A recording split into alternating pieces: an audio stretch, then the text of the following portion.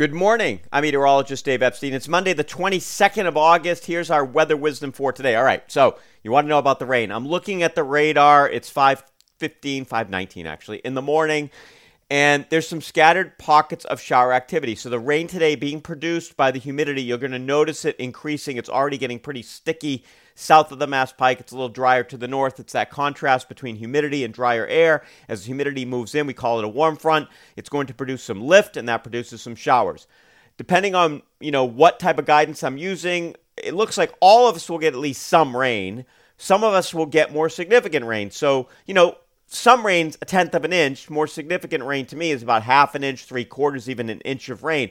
I can't reliably tell you that Natick, South Natick, Framingham is going to get the inch of rain and not the tenth of an inch of rain, because the way that this moves in, it could be could be 5 miles one way or the other. So all of us inside sort of the Worcester to Boston to Plymouth in that little corridor have the opportunity for significant rain. This is not going to bust the drought. It could be helpful for sure. Even a tenth of an inch is going to be helpful, but we know we really could use a half an inch to an inch of rain around here to kind of perk things up a little bit, help what's been going on with this extreme drought that has just expanded over the past few weeks across the area. If you don't see any rain by 6 or 7 o'clock, forget about it for this round. Temperatures today in the 70s. Now, tonight we stay 65 to 70. It remains muggy through the evening and into the overnight hours. And tomorrow, we'll see a couple of showers, a lot of clouds. Again, chance for a thunderstorm. We have a cold front approaching. That will put an end to the showers probably around, let's go 10 to midnight, something like that tomorrow. Temperatures in the 60s tomorrow night. If you missed both rounds of showers, then, I'm sorry. Hopefully this doesn't happen, because then it's back to sunshine Wednesday through Sunday. Yeah, it's another stretch of dry, beautiful summer weather. If you're on vacation this week, Monday and Tuesday are your days to do kind of the shopping, the reading, the indoor stuff.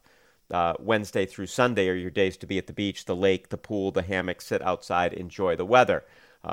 Even though the drought's still going to be going on, it is going to be beautiful. And the nights are going to be in the 60s all throughout the end of the week. So it'll be hot during the day, maybe near 90 on Thursday and even Friday. But, this time of year, it's August. We have longer nights, so temperatures fall back a little bit more. And the humidity will be noticeable, but it's going to be in check here, with the most humid period being this afternoon through probably tomorrow night or early Wednesday. And then after that, we will still notice it, but it's not going to be as bad. So let's hope for the rain. Again, I wish I could guarantee everybody's going to see 1 to 3 inches of rain. It's not impossible that you get an inch of rain, but consider yourself fortunate if you do. And for the most part, this is just a scattered showers kind of a thing with some embedded downpours. Have a great day.